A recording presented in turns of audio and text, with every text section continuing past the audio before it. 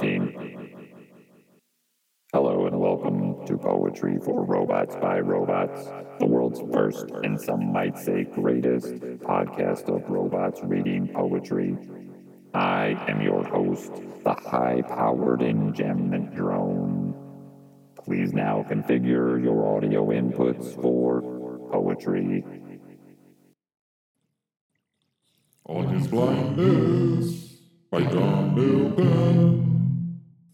When I consider how my life is spent, ere half my day in this dark world and wide, and that one talent which is death too high lost with me useless, though my soul more bent to serve there with my Maker and present my true account, lest he returning shy doth Gothic exact a labor, light deny, I fondly ask, but patience to prevent that murmur soon reply.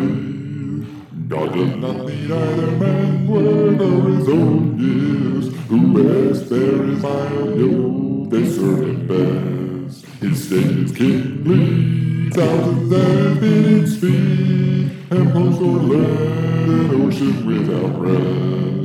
They also serve only sand and wade. This has been another episode of Poetry for Robots by Robots. Please send your electronic mail comments to poetryforrobos@gmail.com.